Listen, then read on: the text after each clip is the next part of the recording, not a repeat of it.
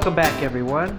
It's good to be recording again. It's been a little while, but I think it's a sort of natural break here, and we can think about going forward here as season 2.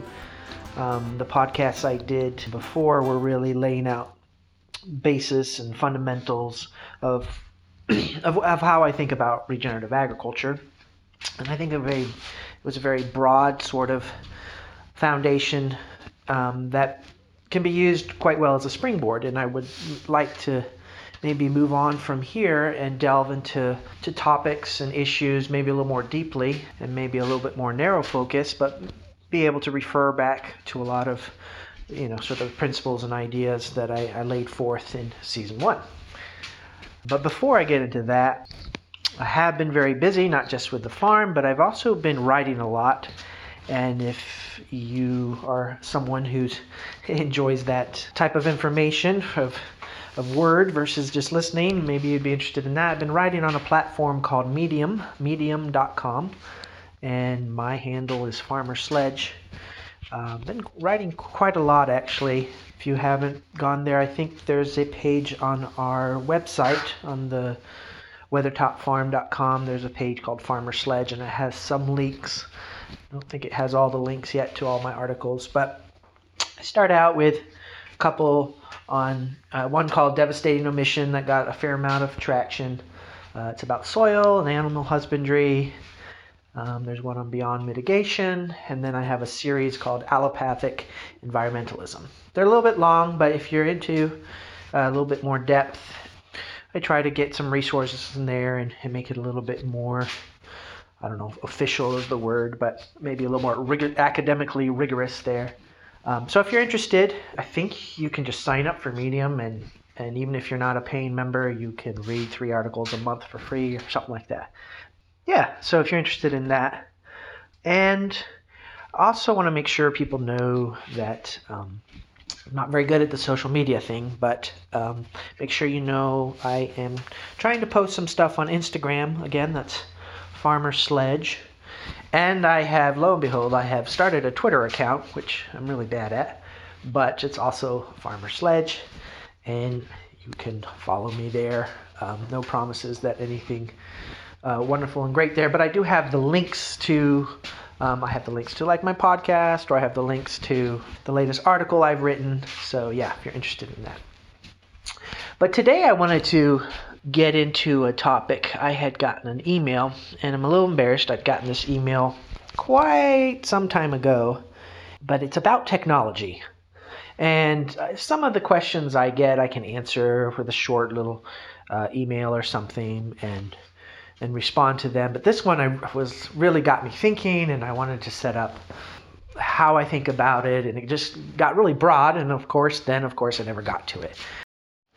So here's the email. Hi, Farmer Sledge. I am a longtime listener of the podcast and have a question for you about the emergence of precision farming in the use of technology, data, analytics, and farming. What are your thoughts on the large-scale implementation of technology in agriculture, whether it be using GPS monitoring and remote sensing to gauge soil health and improve crop yields, or using electronic tags on animals to monitor health and well-being? More specifically, do you see any way this type of technology could help on your own farm?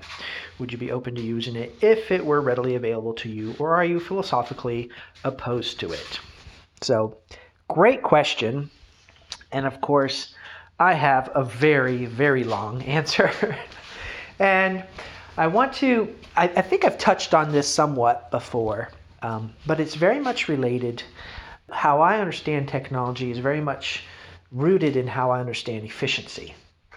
And efficiency, I've sort of dealt with this before in a couple of my other podcasts. And just to sort of a little review, a little refreshing here, I've talked about the efficiency of within very narrow parameters and the efficiency of broad whole systems. So talked about the efficiency of the single variable, and that I contrasted crop and vegetable growing versus the type of rotational grazing and animal husbandry that we do. So for the vegetable growing, that typically, you are growing whatever it is. Maybe you do a 1/4 acre of cut lettuce. this is a smaller farm, or here, a half acre of tomatoes and whatever. You set out an area, specific area, and that's what you're growing, a specific species, a specific plants that when you need to harvest tomatoes, you go out there and they're right there and you harvest them. And that can be scaled up till you get to the huge farms where you might have 100 acres of something, or if you're doing grain, you might have 500 acres, or I don't know. You can keep scaling up and up. And when you're in the flat Midwest, suddenly you're into areas of thousands of acres, growing thousands of acres of typically corn or soybean, right? So these are scalable types of things because you have sort of shrunk the parameters of what you're growing, and you're just growing a single thing within a certain area. Whether that's the giant mega farms or even just a small vegetable, you divvy out areas and you make that one area where you're growing a specific type of vegetable or whatnot. And so that type of efficiency you have within the vegetable growing. There's quite a fad now. You hear all the time about lean farming, and there's this whole movement of just getting super efficient, cut out all the extra time you're doing this, and it makes sense within that sort of context. You just get rid of all the waste, and typically you can get technology and try to figure out where you can get things to help you out, and you scale this up till the point where you're at these giant crop or grain growers, and they have these huge machines. You've grown all the corn, it's all at the same height, so you go in there with a machine that can just cut all the corn down, and they can harvest the corn, and this corn just comes flying out of these conveyor belts into these massive semi trucks just by the tons. It's just huge, massive amounts. And so when you have that kind of efficiency, you're always looking to get rid of waste. You're always looking to make things as linear as possible.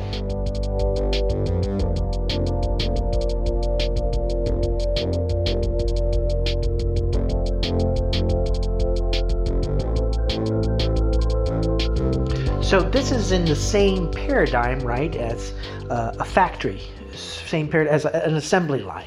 And this is where the type of robotic technology shines, right? If you have an assembly line where you've narrowed the parameters and all you have is just you have one action that it has to do. You have to take this object from here, or maybe a screw, and you screw it in here, or 4 screws, whatever you get, and the robotic arm takes this piece and puts it here and just does this over and over and over. Well, that's all part of scaling up, right? And so you have this repetitive, very, very narrow parameters, very linear, specific, and you want to get all the waste out of it.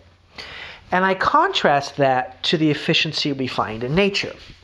When you look in nature, when you look close up, so to speak, at a resolution where you're looking at fine grain, in a sense, it's chaotic. And there's waste everywhere, right? And so when you've closed the parameters down, so to speak, and you've narrowed your focus, and you look at nature, from a mechanistic point of view, you think, wow, this is really, really inefficient.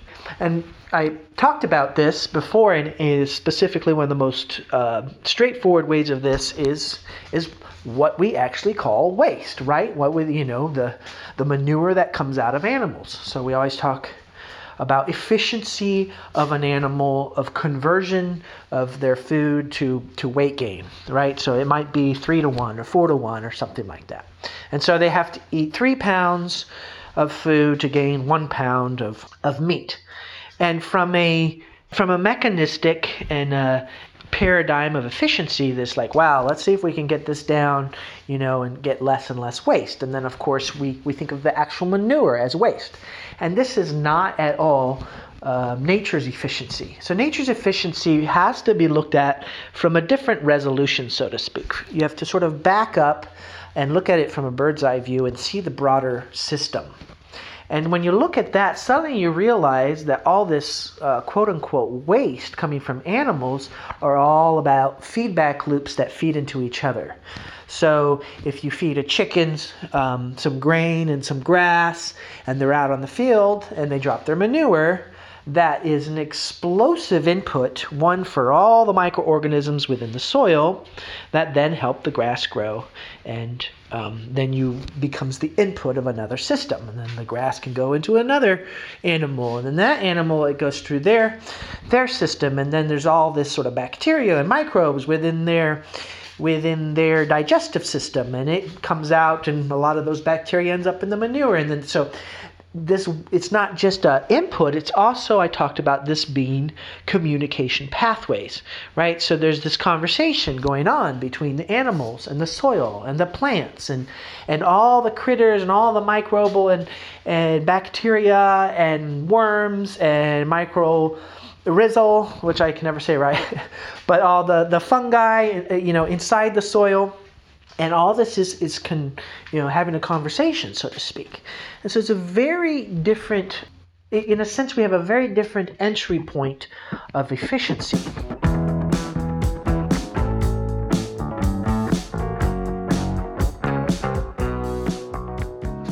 And this very different point of entry translates into a very different approach of how someone like me doing rotational grazing looks at, say, our crop. So if I'm looking at the pasture as our crop, which I look as this massive solar panel that's pulling in the sun's energy, I'm not looking at a resolution where I'm trying to figure out every individual species and trying to figure out what's best for that species and trying to put the appropriate minerals for this one and the appropriate amount of water for that one and have all this fine, detailed data about individual species. I'm looking at the pasture as a whole.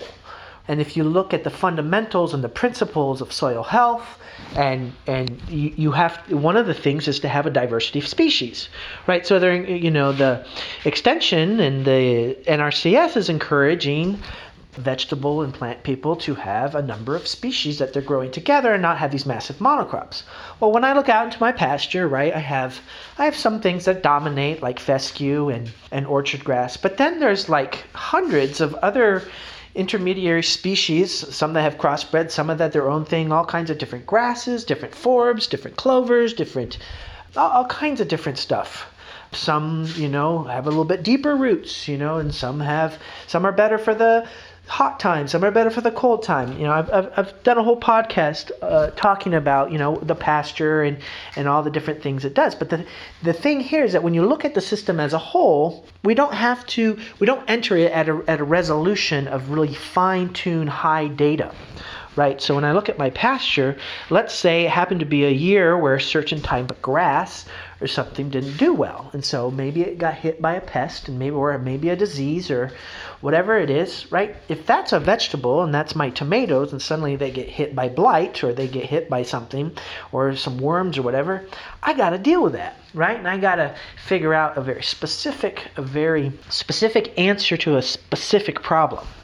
Right? When I go out in my pasture and there happens to be a species that is suffering and maybe even dies out and gets hit really hard, well, nature, having not been wasteful, has this what we would call redundancy, right? So if you're in a lean, if you're in a mechanistic, if you're in an efficiency of the factory, you want to just have a single variable and you're just dealing with that. Well, what nature does when she's healthy is she has all kinds of species that are doing similar things, right? So if that one plant that suffered, there may be 5 other plants that could fill in that niche. And so when you're talking about the efficiency of nature, you're talking about a long term. You're talking about things like redundancy and resilience. Redundancy enables to have resilience so that when one thing goes wrong, you don't have to spend all your energy and all your worrying about, let's fix this one problem. It just takes its natural sort of path, and maybe that plant suffers just for that year. Maybe it eventually goes out, but there's going to be 5 other plants that can fill in the role it was playing, and the communication pathways can continue. And this is why it's important that your soil not only has hundreds of species of plants on top, but thousands and millions and billions of all these animals and critters that are like microscopic, whether you're talking about bacteria and the fungi and the microbes, in the soil. That too has to have this huge diversity. And part of that is for the redundancy, right? So when something suffers, there's 5 to 10, 20, whatever, however many, and some other things that come in and take its place.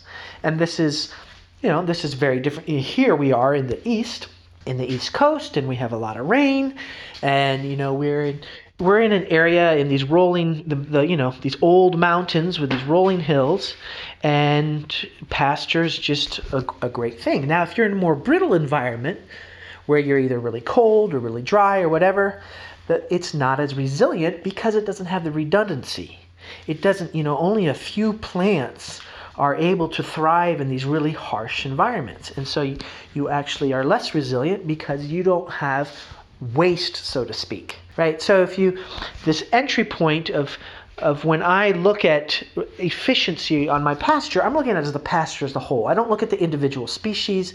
I may kind of say, it'd be great if we could get some more, some more clover in here, or maybe some more forbs, very general way of looking at it. But I'm going to then apply, if I want to change something, I can apply the pressure by using the animals. I want to enter into this communication pathways. I want to try to affect, and all animals are having an impact on the soil one way or another. And I can control that because of a different kind of technology, right? So my technology that I use, which is not so much in the mechanistic of trying to efficiency, but it's rather has a different focus, right? I could not do what I do without technology. It's absolutely necessary for what I do. And that's because I am trying to copy nature, and I'm trying to basically take this massive ecosystem that was happening here before, right, where they had 60 million bison roaming all of North America, and they're peripatetic. They're just migrating all the time, and they eat the grass and they move on, and they drop their manure, and their hooves are impacting the ground and everything, and they're moving on. And I am trying to make a microcosm of that on our farm here.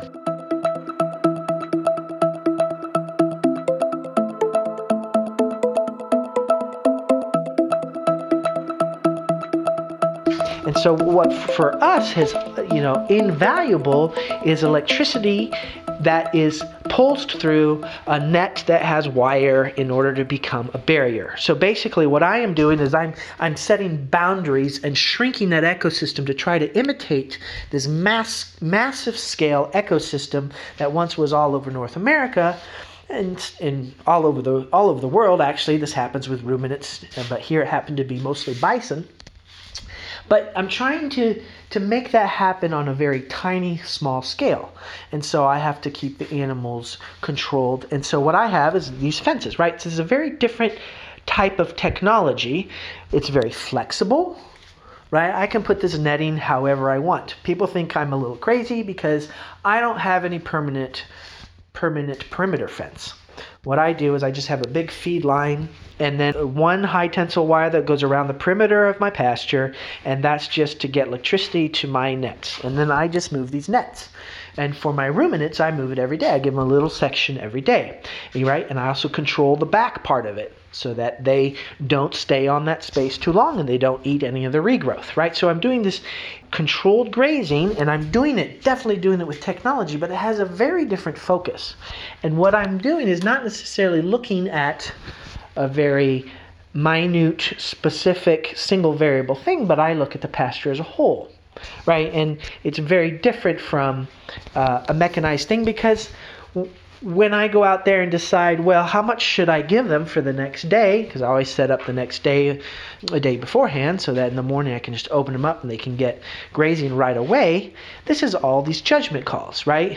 How much it makes a difference, how much it's been raining, what time of year, where the animals are out in their gestation, what are their nutrition needs, where I am on the farm, like is this place have great grass, or when was the last time they'd been on this area, when was another species. There's all these different variables to take into account. And so I'm taking this whole system and, I want to get them through here fast because I want to be able to get the chickens to follow them, and I don't want the grass eaten too far down because I want the chickens to have plenty of grass to eat. All these different variables, right? So you're looking at it with systems, and waste becomes almost like a non-existent. It's not really how you don't even think about waste, right? You're just constantly thinking about how the system and how things interact, how feedback loops and synergistic, and the output can become the input for the next one. So there's a very different type of efficiency.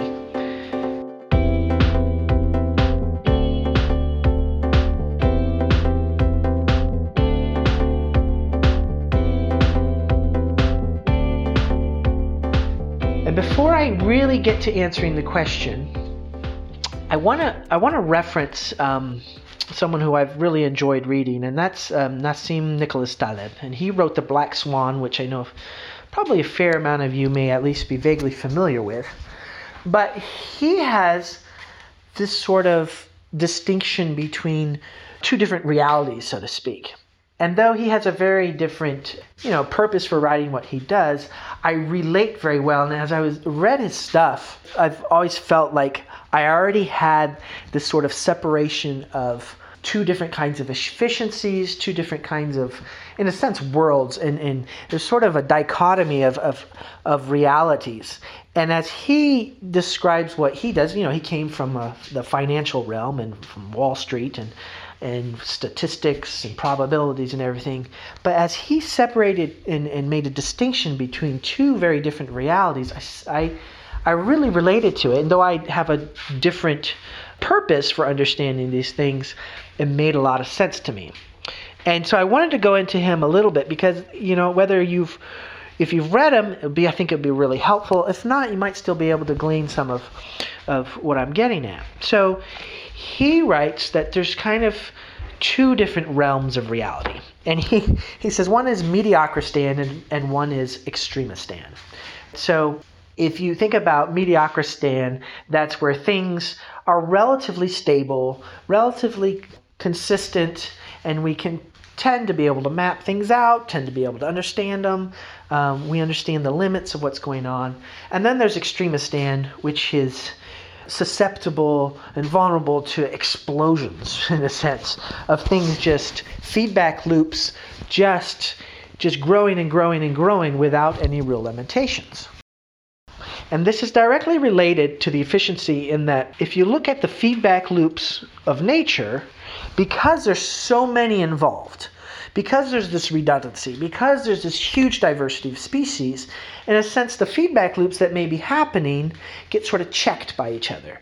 If one thing starts really exploding and growing and whatever, everything kind of shifts, and you might have something that comes and starts, maybe a plant gets, starts growing and really thriving. Well, then you might have some animals that really enjoy that plant. Maybe the microbial and bacteria composition within the rumen changes, and suddenly the cows and the sheep are all eating this kind of plant. And things just kind of shift because there's these communication pathways.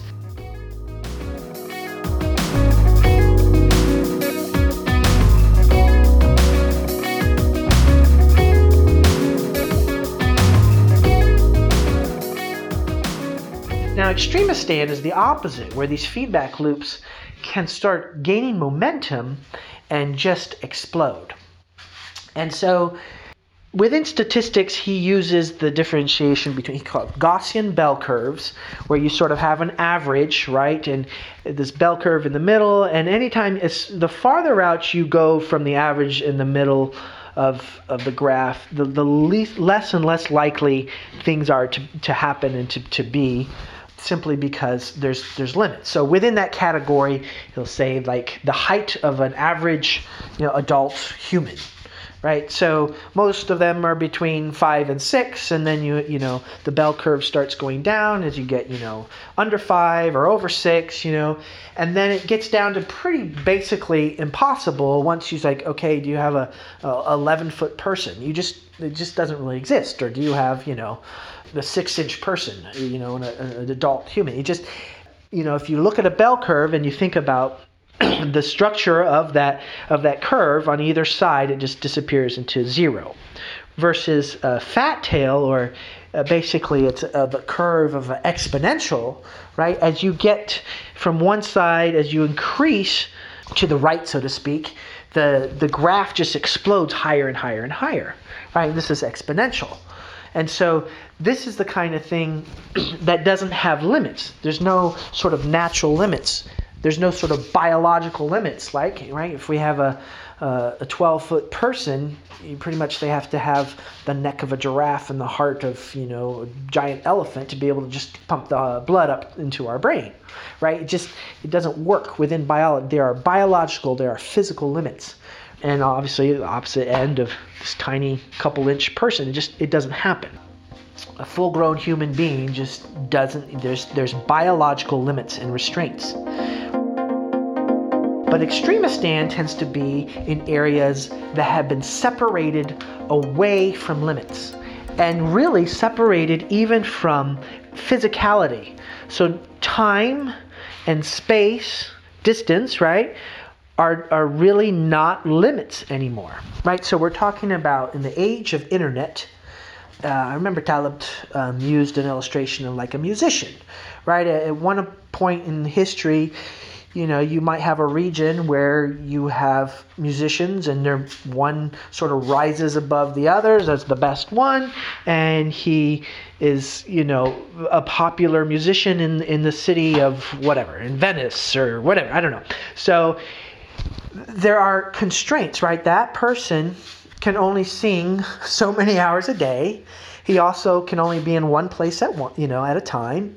And if he's going to travel, it takes a lot of time to travel somewhere else. So like if there's a neighboring town or city that wants to hear this famous singer, he's got to get there. And it takes time and it takes energy, and there's all these physical, biological strengths. So now we have internet and we have digital and whatnot. So anyone, anywhere in the world can record, just like I'm doing right now, but they could record some really good music, and it's not constrained by time, right? I can just click this, and they could be 3,000 miles away. They could be on the opposite end of the globe. They could have made this funky music that I really enjoy, and I just download it on Spotify or stream it, and boom, I've got it.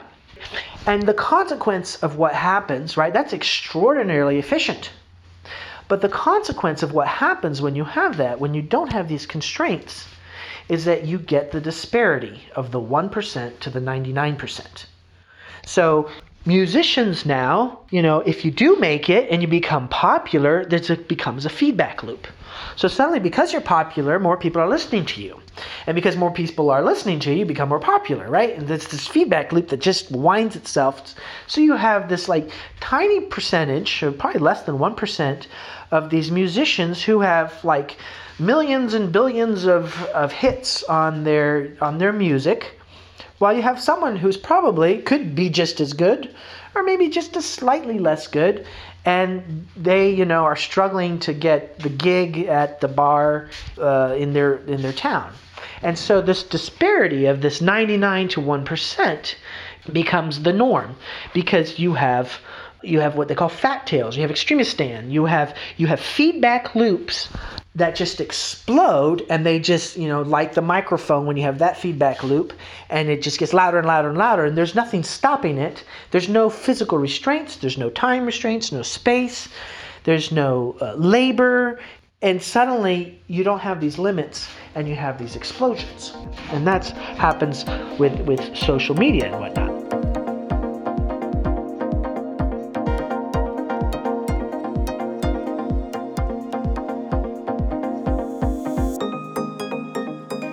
What also becomes very interesting, and he writes a whole section, I remember there being a section on scalable versus non-scalable. And this is where it really sort of intersects with how I look at things, right? So usually people say, oh, well, is your business scalable? And a non-scalable business is something that is restricted by all kinds of physical limits, right? So if you're a dentist and you clean teeth, there's only so many hours a day that you can work, so many mouths and teeth that you could actually clean. Now, if you want to try to scale that up, so to speak, you got to get other people and trained, and you have to have more chairs to do this, and more instruments, and more people, and more building, and you can grow it, but there's all within this constraints of physical limits, right? Versus scalable business, which is pretty much separated somewhat from reality, separated from the physical world. Now we're talking about internet and software and things that are sort of more analytical than anything else, and sort of live in this cloud, this sort of artificial world. And remember, Taleb came from Wall Street, right? Wall Street is the ultimate virtual world out there that has sort of analogical ties to reality. For him, he makes the point that the scalability is that you pretty much takes the same amount of energy. If you want to sell some shares or buy some shares, right? You could buy 50 shares, but you could also buy with the exact same amount of energy, pretty much, is to buy 500 shares or 5,000 shares. So there's this scalability that happens without any effort, right? Because there isn't these constraints, because the virtual world is not constrained by time, by space, by labor, by even gravity, right? The physical laws are not applying here. And this is precisely the kind of systems that will inevitably set up the disparity. And here you're talking about disparity of wealth. That's why you have people in this tiny, tiny percentage. Like one person can have the same amount of money and wealth as 10% of the population or something, right? In the world of Extremistan, you have these feedback loops. So the richer just keep getting richer and the poorer get poorer. Because we have taken the constraints away, suddenly we have a world where the feedback loops have no restraint and they have no limitations. And so you just get this feedback loops that are out of control. And so it's not that these people necessarily, they were smart, they worked hard, who knows, but they aren't necessarily smarter or working harder than other people, but they just happened to be in the right place at the right time and made some lucky choices at the right moment. And the feedback loops just caught on, and boom, suddenly they're flying. And then all the wealth just starts amassing into these tiny little areas, and there's no checks. And mainly because it's the efficiency of the single variable, right? It's the efficiency without constraints. This is the efficiency that has lost any ties to ecology. This is efficiency that has lost any ties to redundancy, to resilience. And so these systems, whenever we start depending more and more and make all our systems more and more efficient from the paradigm of mechanistic efficiency, from not having waste, efficiency with having single variables and being able to streamline things, this is part of what the massive, supply and value chains across global world. Yeah, they're very efficient, but they are not resilient. And they will inevitably, they just cannot help but begin to accumulate into these feedback loops where the 1% is gaining all the benefits and the 99% are not.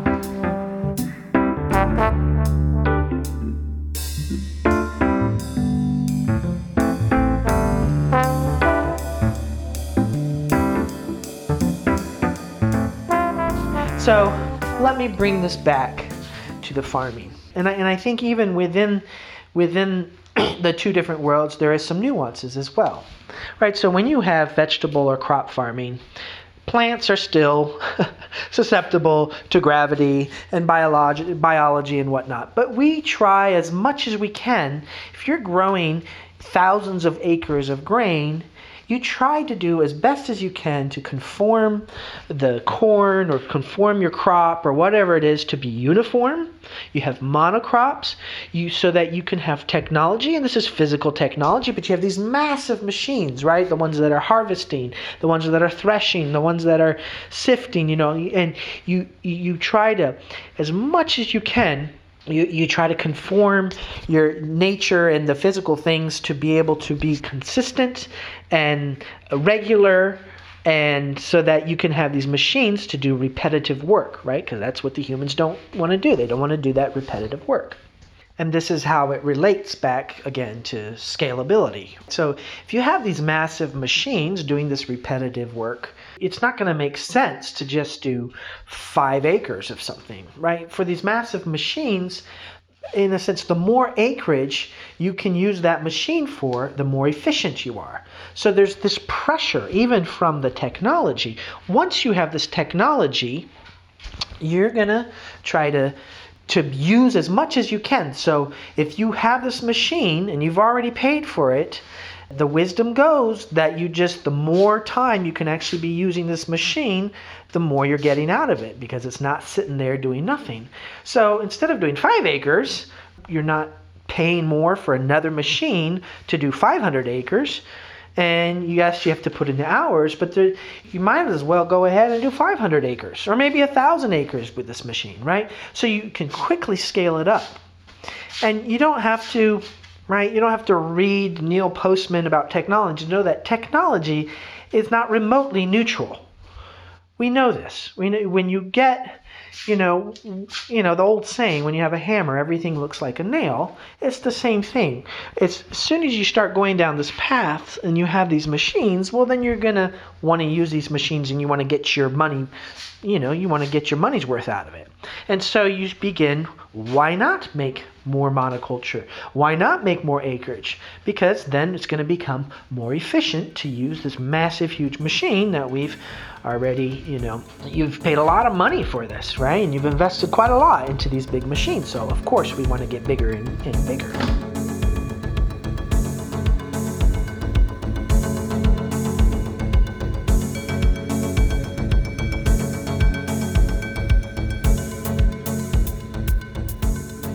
Now, all this doesn't mean that I don't think there's a place for that kind of efficiency, even on our farm, right? I might not be using that kind of paradigm and when I'm looking at the pastures and trying to make decisions there, but for the other, like getting water to my animals, I want to have a system that I'm not carrying buckets all day, right, to get feed to them.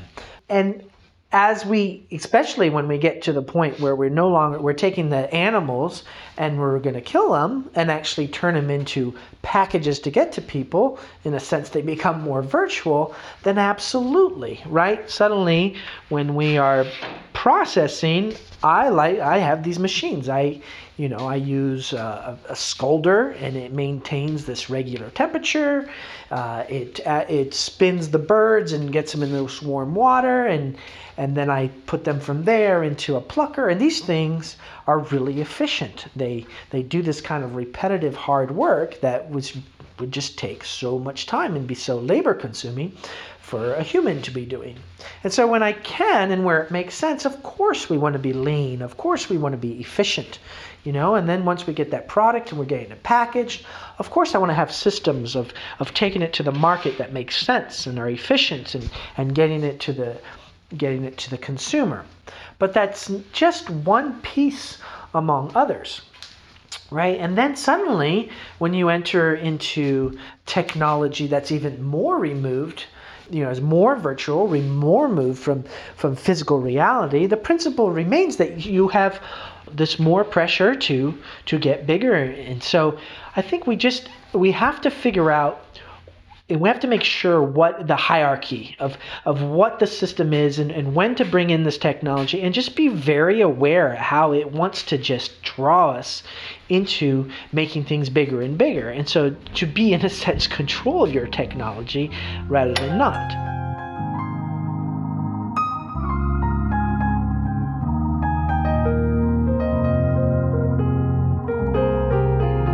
In order to really to really make this connection between the software and analytics and all this virtual stuff and how it can apply to farming and how dangerous it can be, I want to take a little detour, which I think is instructive about middlemen. Obviously, agriculture and farmers have always had to have other businesses and other operations that support it. I mean, it's very hard for a farming operation to do everything from, okay, sure, they raise the animals or they raise the crops, but then you have to harvest them and you have to process them and then you have to distribute them. And some people, it's just way too much to be doing all that. Not everybody's vertically integrated. So you oftentimes have, you have a butcher or you have an aggregate or, someone who's really good at sales and can go and talk to chefs and get them all interested in really good food, right? So you have these industries that are very symbiotic and they interconnect and relate very well and support agriculture and whatnot. But there's a long, long history of people insinuating themselves as middlemen, and instead of being subservient and supportive to the actual production of the food, they end up trying to take a huge piece of the pie, so to speak, and start using their position as leverage in order to acquire more money, and the farmer ends up getting the raw deal and having to absorb their cost, right? So this has, historically been true on all kinds of levels for a long time. But now that we have sort of software and this virtual type of stuff, it's become insidious. It's become even crazier.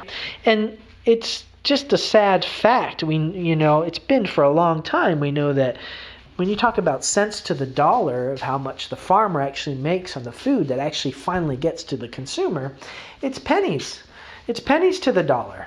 And it's ridiculous, right? And we have some cases where the people making the cardboard box or the packaging of the food is making more money than the farmer who actually grew the food.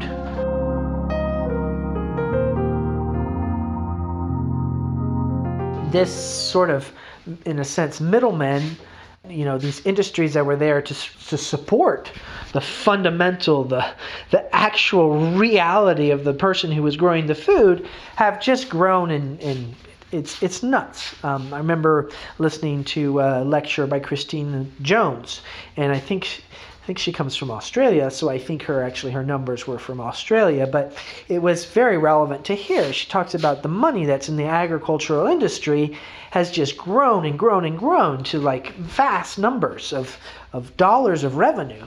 But when you look at when you separate from the actual farmer, the actual producer, to all the industries that surround it, supposedly, selling them the inputs, selling them the fertilizers, selling them the all the equipment, selling them whether it's a tractor or irrigation system or the seeds or the fertilizer or the pesticides or the herbicides or all these things, or to be able to sell these things and the systems there. They're making over 90% of the money. So this huge rise in money and revenue in the agricultural section on this graph was really poignant to see how pretty much the revenue for the farmers stayed relatively the same, and this huge supposedly supporting system was making that 99% of the money. And this becomes more and more true as we become more and more dependent on technology. And we can now ship things from wherever. I get really frustrated. I listen to a lot of nutritional podcasts and whatnot. And I like some of these guys who are arguing for the importance and the nutrient density of animal foods and ruminants and how important it is and how animal saturated fats are essential and all this. And then they go, well, I'm going to have a supplement company, and I'm going to get you the best grass-fed beef. And so we're going to make supplements from New Zealand grass and 100% grass-fed beef. And I'm going to make supplements for you, and I'm going to sell it to you all over the States. Like from 3,000 miles away. And it's just very difficult for me to be tacking along and tracking along, and they get the environmental aspect and they get this and they get that, and then all of a sudden they want to have this business that's scalable, and they're getting something that's so devoid of reality in terms of distance and space, right? And in this crazy world, it's cheap to get stuff. Maybe he's even having it manufactured in China. I don't know, right? But this is the world we live in. It can be grown somewhere, and it can be, packaged somewhere else, and then it can be sold all over the world. And we've taken that distance and that space and that restraint away. And so, rather than emphasizing that local.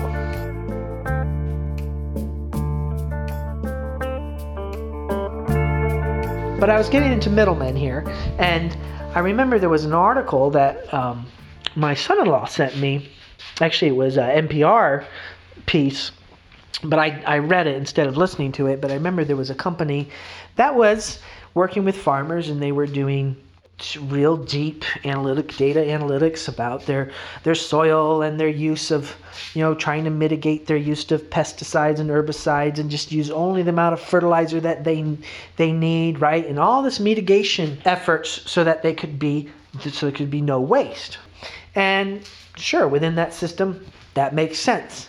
But then this company that was doing all these data analytics had joined with another company called Tillage. And this Tillage was basically trying to be an Airbnb for farmers, I guess.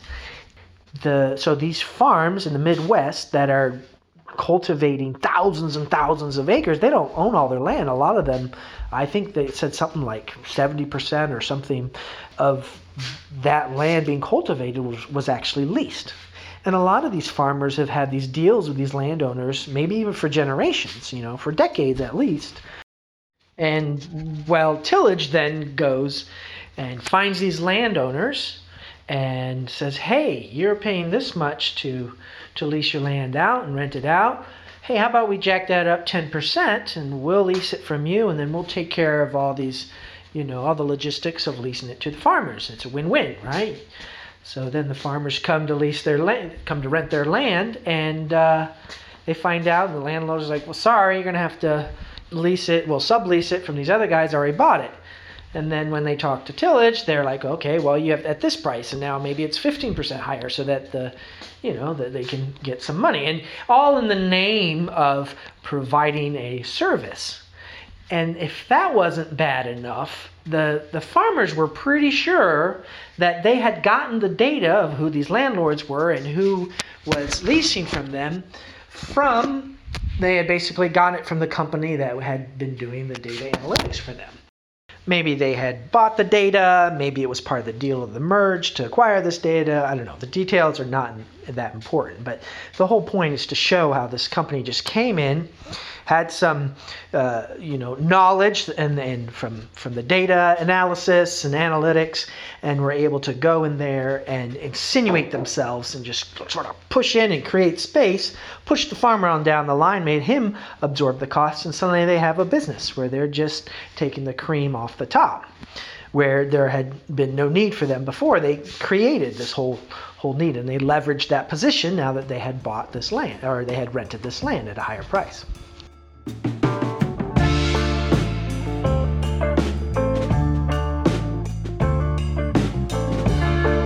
So not everything's quite so extreme as that and so obvious, but so maybe a story of our own, I think, is quite relevant. It's a little more nuanced. So at the beginning of COVID happening, and I think it was around March or somewhere, I can't remember, but the state government was like, hey, we need to shut down all non-essential businesses. And within that definition, the 7-Eleven that's selling a little bit of milk here and there, they're essential, but farmers market was not, even though farmers market is vast majority is selling food, and we're outside and it's healthy food, But as frustrating as it was, there was quite an outcry, and I think a lot of the customers and a lot of the farmers made it a stink to the governor and whatnot. And many of you might be the listeners that are listening to this podcast. So thank you if it was you, because in the end, we were able to open market. But at a time there, we was really unsure. We thought market was probably not going to open, and most people were starting to get a virtual store up and an online store. and we were going to start selling their stuff online. And we thought we'd have to do that since a big, part of our revenue is going to market, and we were going to have to make up some of those sales. And many of the farms around us, we heard, were working with this company called Barn to Door. And they were basically a software and a platform that they would set up the store for you and help you set it up.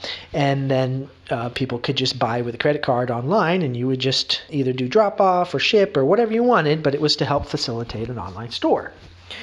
Of course, now we do use some software in our business. We use QuickBooks to do all our accounting and stuff, and that's a great, for our purposes, it's a great data analytics in a sense. We separate all the different animals and classes of whether it's pork or sheep or chicken, or we even separate by the wholes and halves versus by the cut and that kind of thing. And we have all this, we can put it in QuickBooks, and we can know how our operations are doing, right? So one of the things for that, that is a type of technology that makes a lot of sense for me. I don't want to be wasting a lot of my time just putting in numbers, putting in data when something integrates well. Like so Square, we use Square to sell a lot of our stuff, and it integrates really well within QuickBooks, and all that data just goes into QuickBooks, and I don't have to do that data entry. So one of the big questions when I was doing Barn to Door, are you compatible with QuickBooks? And of course they were like, yeah, we are. And it turned out they weren't so compatible with QuickBooks. They weren't very integrated at all. And to their credit, I think they're working on that and trying to make that better. But so in the end, we started backpedaling, and we ended up getting out of it. And that was a huge part of it, but that wasn't the only part. I was going to be spending all this time trying to tweak the data to make it fit into our system in QuickBooks. But in the end, too, as well, here was a service being provided to us. And these people are based in California, right? They're online. It's the internet. They don't have to be local. And it was something scalable. So it was trying to merge this business that was scalable with a business like ours, which really isn't, which in the terms of Taleb, it's not scalable. At least it's not scalable except within the limits, of biological and physical limits. So in the end, they were wanting to, there was a charge to set it up. It makes sense. They have to put labor in to set this platform up and get all your product in there and whatnot. But then they were going to want a monthly fee to help us, keep it up and running. And it was somewhere around $100. I think there were different tiers, but let's just say it was about $100, right? A month, which to me seems kind of steep, but I don't know. I don't know how to code, so regardless, it doesn't actually matter because it's not tied to locality either. So let's just say it was reasonable, but it's reasonable for them being in California, which we know some places in California, the cost of living is absolutely ridiculous. So there's this mismatch simply of locality, of them trying to make a living off of us from our money here, where we're in a place where the cost of living isn't remotely that high. But they can do it because they are not constrained by time and distance. And they're on the internet, and all this work could be done, and they would just scale it up, and hopefully from their point of view, they would just get more and more farms until they had maybe 500 farms or more, all paying them $100 a month. And then suddenly you have a business. But the whole point is to say that, yes, they seem to be providing a service, and we were kind of caught up at the moment of everyone's doing it and we need to do this, but to take a step back and to really be like, okay, is this service really helping us? Is it even compatible? I had even questions like, let's say we get dependent on this internet platform, and then suddenly we were doing all these sales, and then are we going to have to start doing all this shipping, which I don't like. We never have done shipping. We kind of, just because of our stress on local and trying to keep constraints on things, we don't want to go into there, but we would be kind of being forced into there. And then say we became dependent on this, and then suddenly they decided that, cost of living in California gone up. So now we need to not charge $100, but we need to charge $200 a month. And suddenly we would have to be expanding our area and who we sell to. And then suddenly, why wouldn't we sell to someone who just gets on, from 3 states away and clicks on a button and says, I would like this, and then we just sell it. So there would have been this drive and this pressure from the technology itself to make us change.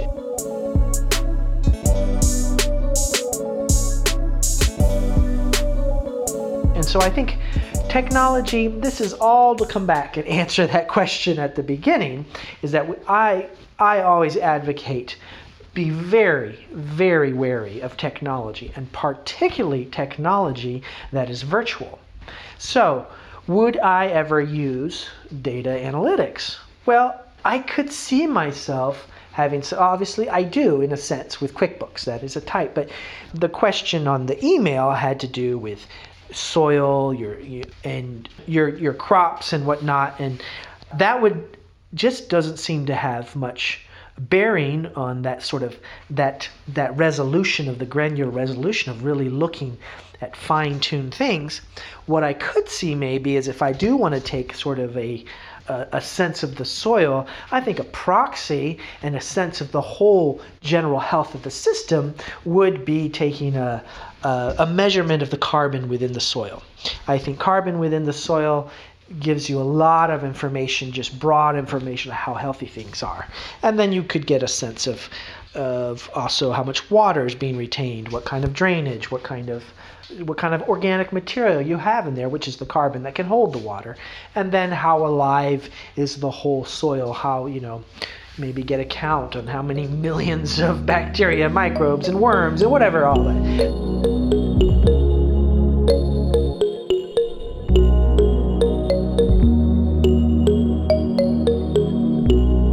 So I never want to be like absolutely not. My answer to such a question was wow, I don't really see that kind of technology being needed on our farm. There could be places and uses for this kind of thing, but you have to be careful. And I would have very, very strong, maybe resistance or very strong parameters, which I wanted to keep that technology in, so that technology doesn't suddenly become actually the motor, and start becoming a huge part of how we're making our decisions, because this technology always starts going towards the large, the scalable, it tries to get out of the constraints of the physical. And I think this is something that I think Wendell Berry has been talking about for a long time, but I almost feel like he needs a translator. I feel like people aren't really getting the essence of what Wendell Berry talks a lot about how local is important and restraint. He talks about how restraint is probably the most essential virtue at this time of civilization. And I would put it in this context, right? So I remember I read an interview, someone went and interviewed him. Right, he's pretty much, I think he's in his 80s, and he's gone back to Kentucky, and he just kind of lives on his farm there, and he writes and does a little bit of farming, and he's all about the local. And so she came and asked him about one of his most famous statements that Michael Pollan made famous, was that eating is an agricultural act. And she asked him, well, what do you think about that? And he says, I wish I hadn't even said it.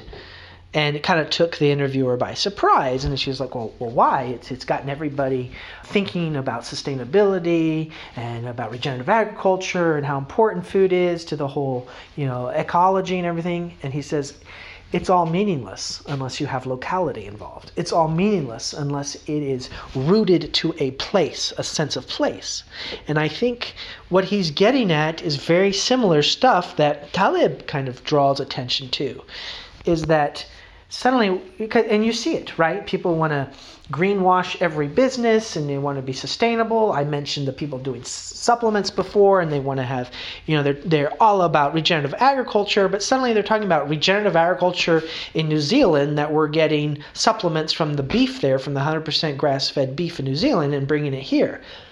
And I think Wendell Berry is saying, no, locality is an essential piece, if not maybe the most essential piece, in terms of keeping us rooted in the systems and the proper scale.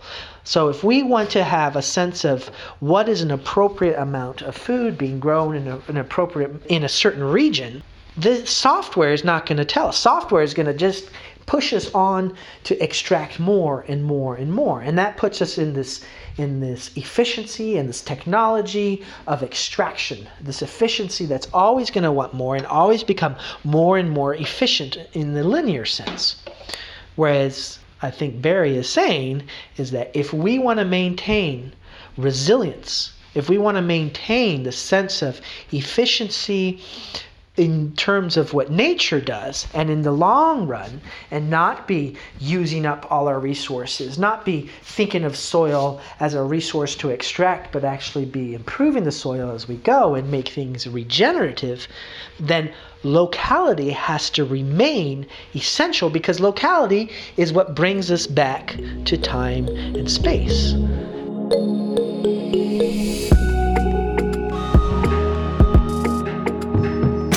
And so if there's anything I would say about technology is that, yes, we have to live in this world, and it is the reality, and it's here, but it's up to us to remain vigilant, and it's up to us to say, no, okay, we're going to use these tools, and they are powerful tools, but we always have to remember that the tools themselves are going to have this draw and this push and this pull to make us want to grow and extract and to have a system, basically have a feedback loop that doesn't have constraints. And so our job, which is difficult, very difficult in this, in our culture and civilization today, is to provide the restraint. It's up to us to realize where the constraints have to be, where the limits have to be, and to have to be wise. And in order to know where those, we have to really know the land. We have to really know the environment. We have to really know whether we are actually improving the land that we're on, if we're actually using the animals appropriately so that we're making the land better. And then that way we can be part of the abundance. We can be a part of the regeneration and access nature that way, rather than just extracting and abusing her.